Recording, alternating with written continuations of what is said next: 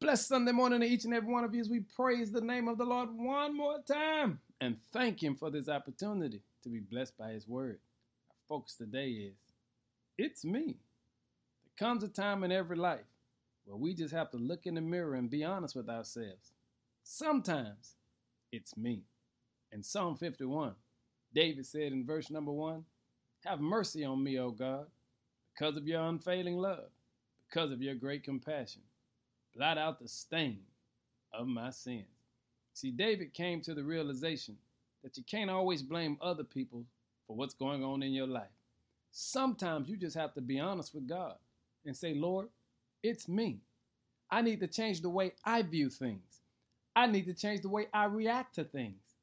I even need to change the circle that I've been hanging with. Because, Lord, there comes a time when my choices and my decisions are putting me in some uncomfortable situation. Here's what David said. "Have mercy on me, O God, because of your unfailing love, because of your great compassions. Blot out the stains of my sins. Wash me clean from my guilt and purify me from my sins." Lord, I thank you today for sharing with us through your word.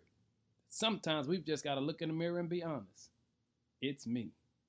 Now, Lord, we're asking in the name of Jesus, would you cleanse us as only you know how, that you can get the glory? We bless your name right now.